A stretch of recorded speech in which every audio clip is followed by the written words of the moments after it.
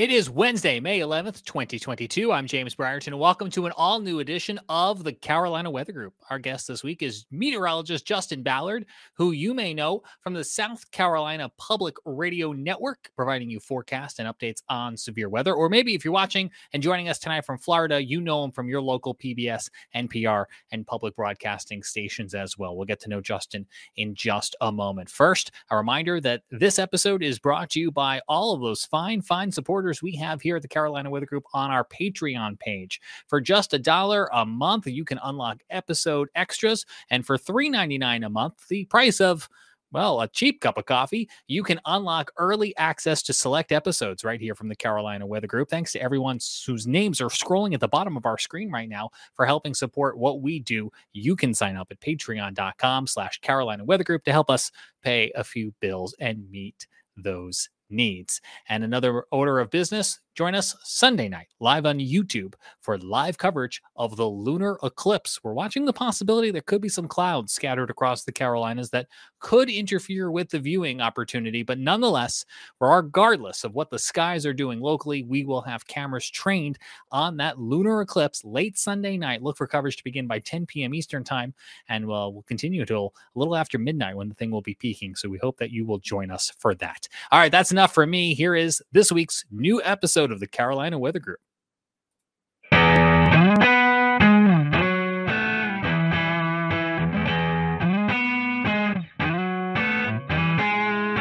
Good evening, everyone. Welcome to the Carolina Weather Group. We're happy to have you this evening. We're going to be talking with our friend Justin Ballard with us, meteorologist from the University of Florida. And you may recognize Justin as well from doing some work on SEC-TV, which is, SEC-TV. Yeah, I got that right. South Carolina Educational TV, public radio and public TV. So you probably have seen Justin or heard Justin's voice during some of the forecasts, as well as Florida storms and UF weather, and also his connection to North Carolina. Since we talked about South Carolina, he's an alum from the University of North Carolina at Charlotte. So a fellow or a 49er for those folks who may have went to UNCC or currently at UNCC watching. So Justin, welcome to the show. It looks like Shay dropped off. He'll probably be back on here in a minute, but welcome. Oh no, I'm here. I just had to get up to refill my drink here. Not alcoholic, by the way. Just so Justin, appreciate you joining Shay and I tonight. And our first question to you is kind of a question we always ask everyone, and that's, how did you catch the weather bug? How did you get caught up in this industry and say, you know what, I want to be a meteorologist? Well, I appreciate you having me, Scotty and Shay. The weather bug I think it bites everyone kind of a similar way. And, if you agree with me, let me know. But it was an experience I had with weather. July 6, 2001, Myrtle Beach, South Carolina. I say little, but it was a pretty infamous tornado that kind of strolled right along the Grand Strand. That really is what piqued my interest. I was already interested before. I would trace out weather maps and present them in my room like an absolute nerd. But hey, I wear that hat with pride. And that was the solidifying weather event, if you will, the July 6, 2001. I will remember that day for really the rest of my life, I'm sure. Let's kind of transition. So you become in love with the weather at a young age, and then going through the choices of school, you picked UNC Charlotte. So what kind of drew you to UNC Charlotte and be like, I want to be a 49er? Well, it was several factors. One, I've always loved Charlotte. I am originally from Lincolnton, North Carolina, so rural North Carolina. Always had this fascination with being in a bigger city. So Charlotte was obviously the closest big city to me, without having to go too far from friends and family. On top of that, it was a school where I could not only get, my meteorology background, but I could also get some broadcast background as well. So I know UNC Asheville has a more broadcast path. I wanted to go UNC Charlotte because it was broadcast or, non-broadcast. So it kind of covered all of it, just in case there was a plan B outside of broadcast for me. But so far, knock on wood, there's no plan B. I'm still firmly in broadcast and have no intentions of going anywhere. But the big city feel and the general meteorology program is what kind of drew me to that. So kind of take us through the stepping stones to where you're eventually at now in Gainesville. So after leaving UNCC, what was the next step? There was a very long 6-month waiting period from when I graduated to when I got my first job. My first job was at WRAX in the NBC affiliate in Rockford, Illinois. So quite a different climate, we'll say, from Western North Carolina to Northern Illinois. My first winter, 2018, 2019, we had almost 60 inches of snow during the entire season. That was the most snow that I had, obviously seen in my life. But thankfully, the winters thereafter were a little bit, certainly not milder, but less snowy, I'll say. Negative 60 wind chills. Yeah, I didn't want to have to do that, but I grinned and bared it, got through it just fine. I also covered derecho last year, not last year, 2020, sorry. What is time anymore? And corn sweat. So, the Midwest is such a wide range of weather phenomena from winter to summer and everything in between. So I say if you're going into broadcast or meteorology in general, I think you should go there first because your basis is going to be amazing, from there on out. That's just my opinion, though. A little bias. Now you're at University of Florida. You're doing some work with the television station down in Gainesville. You kind of do a lot of things in your current position. So let's talk about what you're currently doing and maybe some of the work you're doing with the University of Florida students. And then I know Shay's going to want to talk about getting ready for the tropics season. So we can kind of go off of that. And then another thing I want to talk about, you and I had this conversation, I think it was last week, and it's messaging multiple day severe weather threats. When we're actually recording this April 13th, there's been a multiple day severe weather threat. So we want to hit on that as well. So a lot of things to talk about. So you guys stick around with us who are watching. So Justin, tell us what you're currently doing there in Gainesville. And I know you're wearing a lot of hats. Too many hats, really. But I do wear a lot of hats. So we'll start with kind of the operational side of things. On a day-to-day basis, I am responsible for weather and television tapings for our local market, which is Gainesville, Ocala. For those of you that are interested in or care about television ratings, television markets, it's market 159, 158, somewhere around in that market area. However, I do work with the PBS station or the PBS affiliate here, so we don't really look at market sizes. Anyway, enough of that. I work with students specifically when it comes to broadcast. So I help them kind of hone their skills Monday through Friday. I'm with the students from 2 o'clock to 6 o'clock in the evening, kind of helping them put their show together, forecast the weather, obviously, and helping them tell that weather story. So we do not officially have yet, hopefully we will very, very soon, a meteorology program here at the University of Florida, but we do have an immersion program. So that's where I come in to play with the students, at least.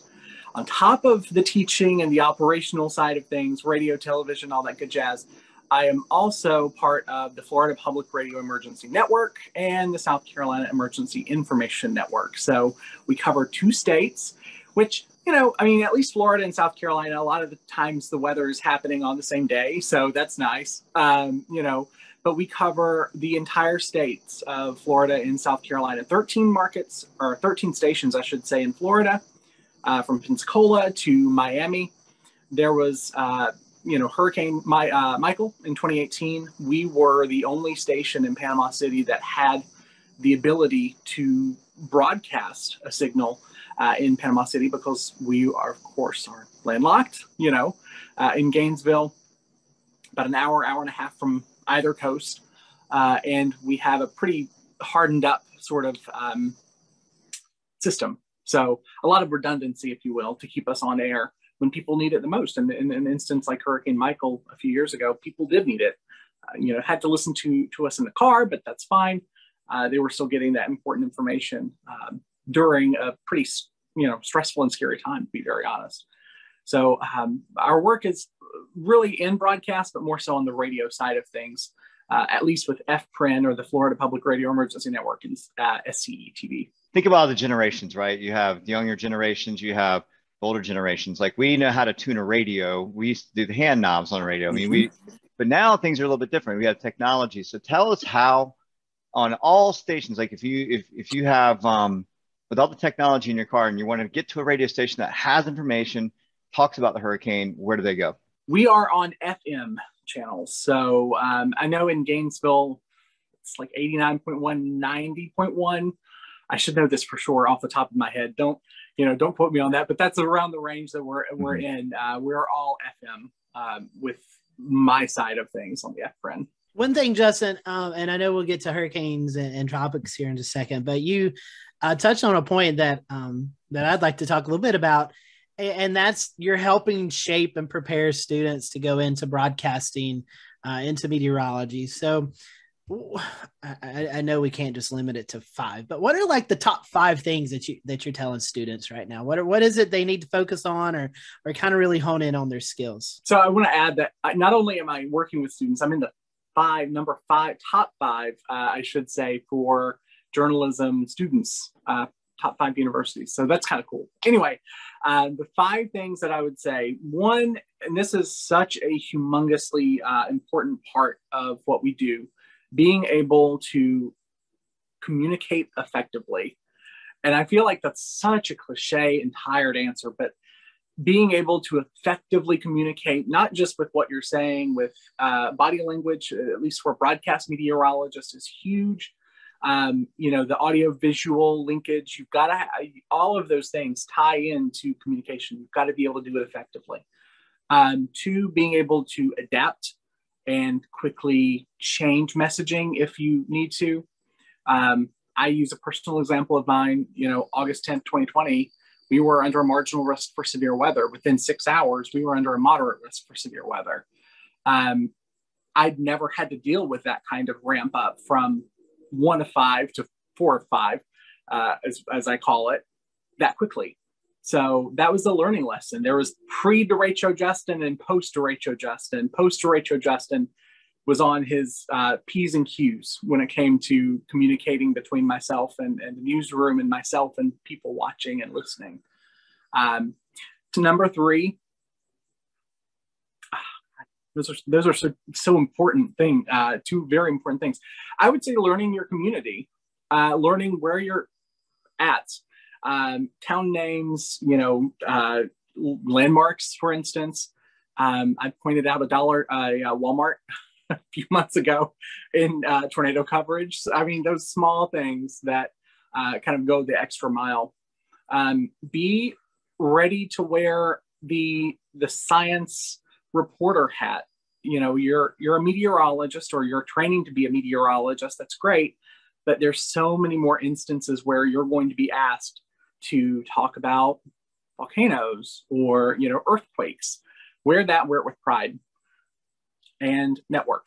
That's number 5. Without networking, you're not going to have you're going to be successful, I'm sure, but it's going to be much slower than it could be if you network. I would almost propose that we scale back a few of the math classes and add a few more communication classes, because in this day and age of communicating via social media, TV, there's so many ways that we communicate with people now. That is almost as important as all these math equations that people have to go through to get their degree in.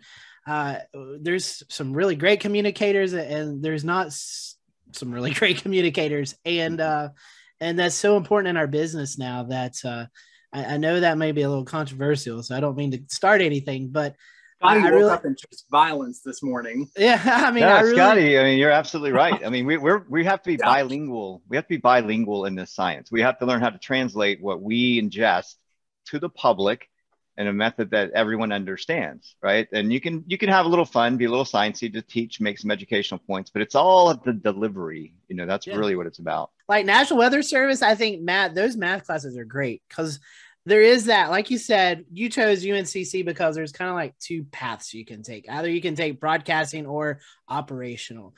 But if you're solely strictly on the broadcast, maybe you cut down one of those math classes or 2 and you add an additional communication class or something, social science class or something along those lines to kind of help, because that is your primary your primary job is to communicate that, where the weather service is more behind the scenes helping with government emergency management.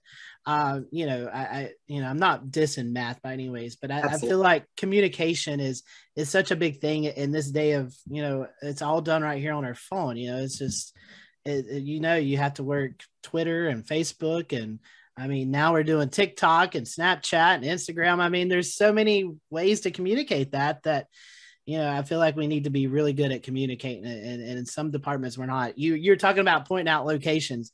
That's one thing I love about James Spann. I mean, he can tell you about the Dollar General down here in Talladega County.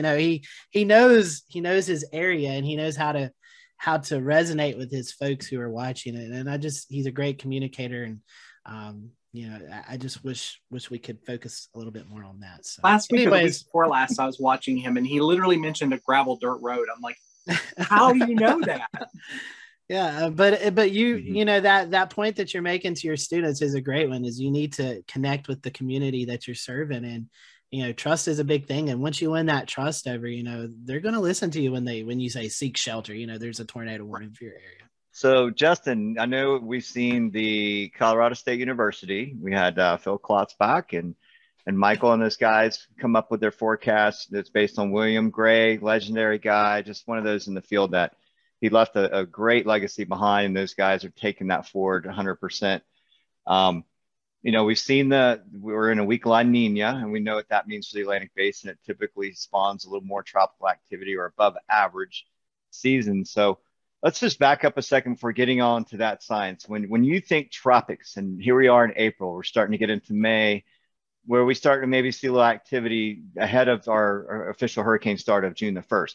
But what do you think with tropics? Like when you sit back and you say, okay, I'm ready to start looking at the tropics, what is it that you look at first? Like, let's talk about how you work your way into the season and prepare for it. This is going to be my first year working closely in an area that is all tropics weather driven. That's, our bread and butter in terms of coverage when we're talking, the year, the January through December. So I'm really not even sure. I will tell you where I'm starting or where I've been starting over the last couple of months is learning geography, because again, we cover the entire state. So I have had to learn county by county, but there's 67 counties in Florida. I have to know all of them. That's a lot of counties.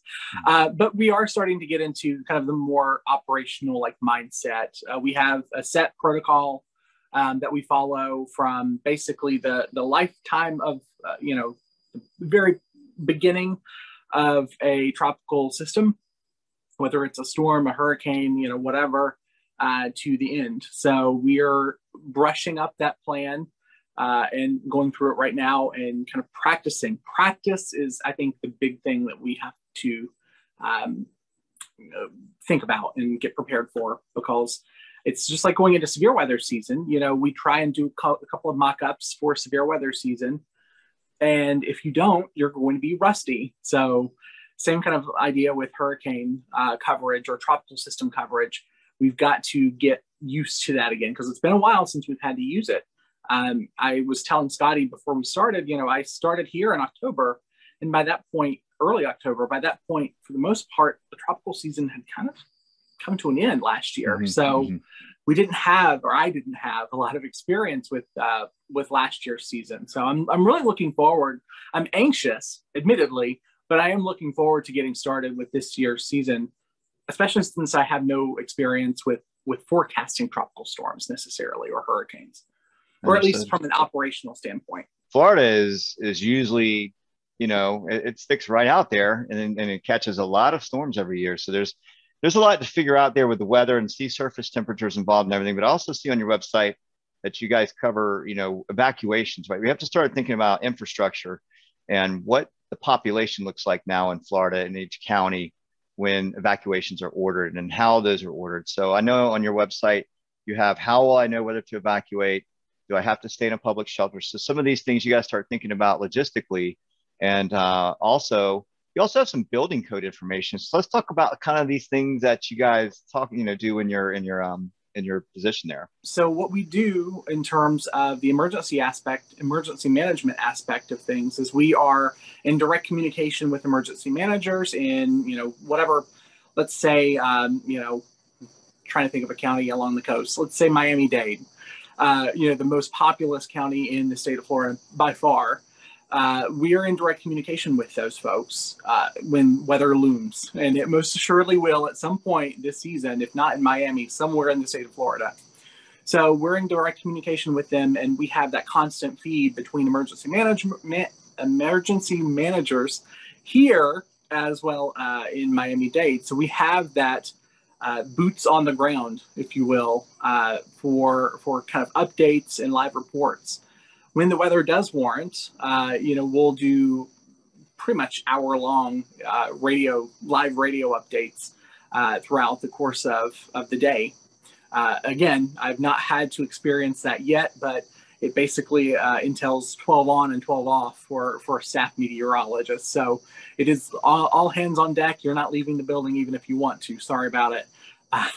That's kind of our approach to when it comes to the emergency management side of things. Well, how do you communicate that multi-day hazard? I mean, we can relate that to severe weather season, tropic season, where we can see hurricanes coming from 3-4 days out, so how do you continually keep that message going out and making it relevant multiple days? I think where I struggle the most is when we have these day in and day out sort of marginal severe weather days.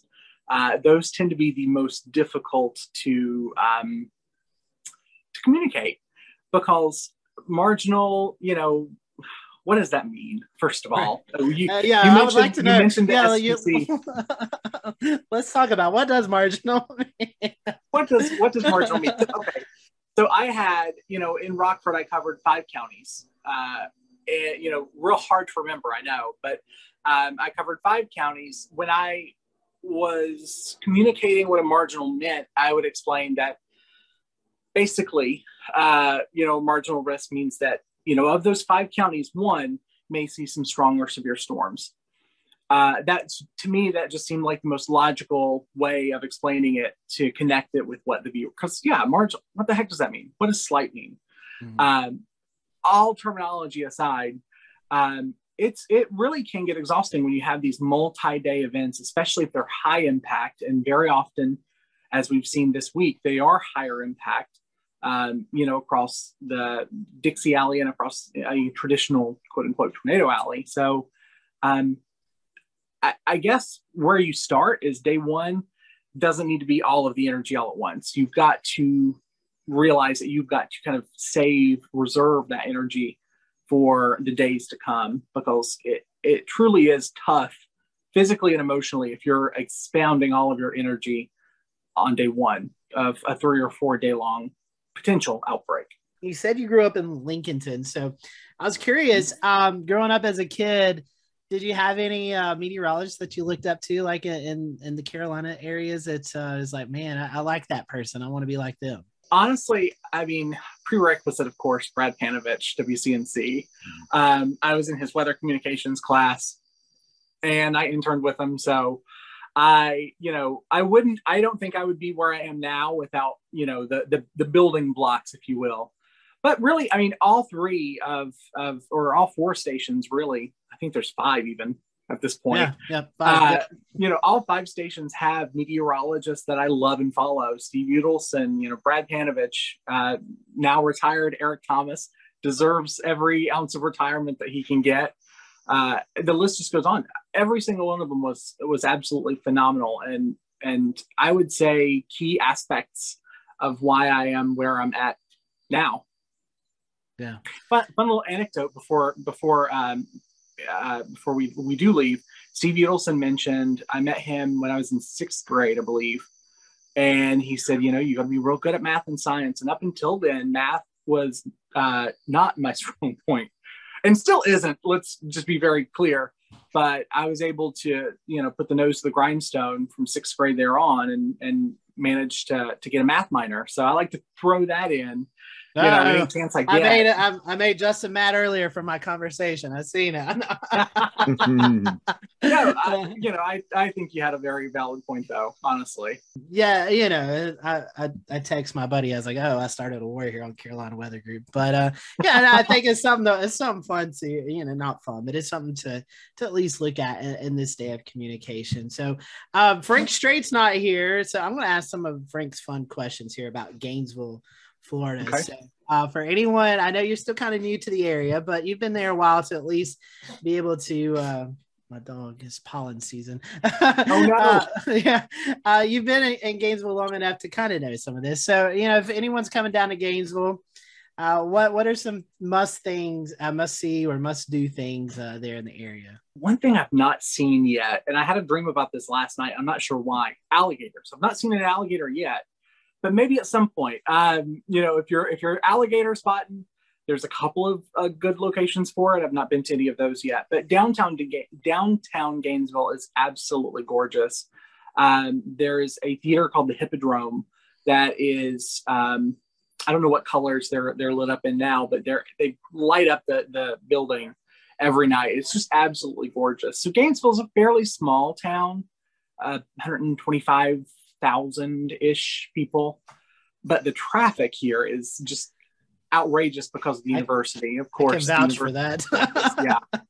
So if you've driven through Gainesville, it's a slow drive because of the university traffic. But anywhere on the university is a gorgeous spot to visit. There's lots of cool things to do. You think a town of 125,000 may not have a lot, but I experienced boba for the first time. I don't know if you know what that is, but it's like rice flour balls, basically. It's kind of a big deal overseas, but it's delicious. They're like boiled in brown sugar syrup and put in the bottom of tea. All these kind of cool, funky experiences that you may not have thought would ever exist in a town of 125,000, and they're everywhere. Favorite place to eat in Gainesville, or maybe a couple of favorite places to eat? Okay. Look at me. I'm getting nervous. I haven't taken glasses off. Favorite places to eat. There's so many. We try and avoid chain restaurants. Chain restaurants have a special place in my heart, but we do try and go somewhere different every time. I would say Dragonfly Sushi is probably the best sushi I've had yet in Gainesville. I'm not saying there's not better places out there yet. I just haven't come across them. It's what I like to call special sushi. So like special, occasions, birthdays, anniversaries, things of that sort. So if you're ever down here for a UF game, go Gators. That's right. That's I think a good spot to go. And it's in downtown. So again, it's all walking distance to the Hippodrome. It's gorgeous. So if there was an ideal time to visit Gainesville, when would you suggest? For someone who lived through 60-degree below wind chills, I think the winter here is fantastic. I am not a fan of warm weather, so how I found myself here is beyond me. But that's neither here nor there. I really think the winter, January, February, were both absolutely gorgeous months. And it was chilly, sure. And it didn't take my body long to adjust to Florida. When I was turning the heat on at 49, I was like, oh, I've definitely changed over the course of a couple months. I would say the spring months and late winter. Once you get out of the frost potential, late January, early February. If folks want to follow you on social media, how can they do that? Very simple. I'm on Facebook, Twitter, as well on Instagram, and it's all the same. Justin Ballard WX. Awesome. Very deliberate in my approach.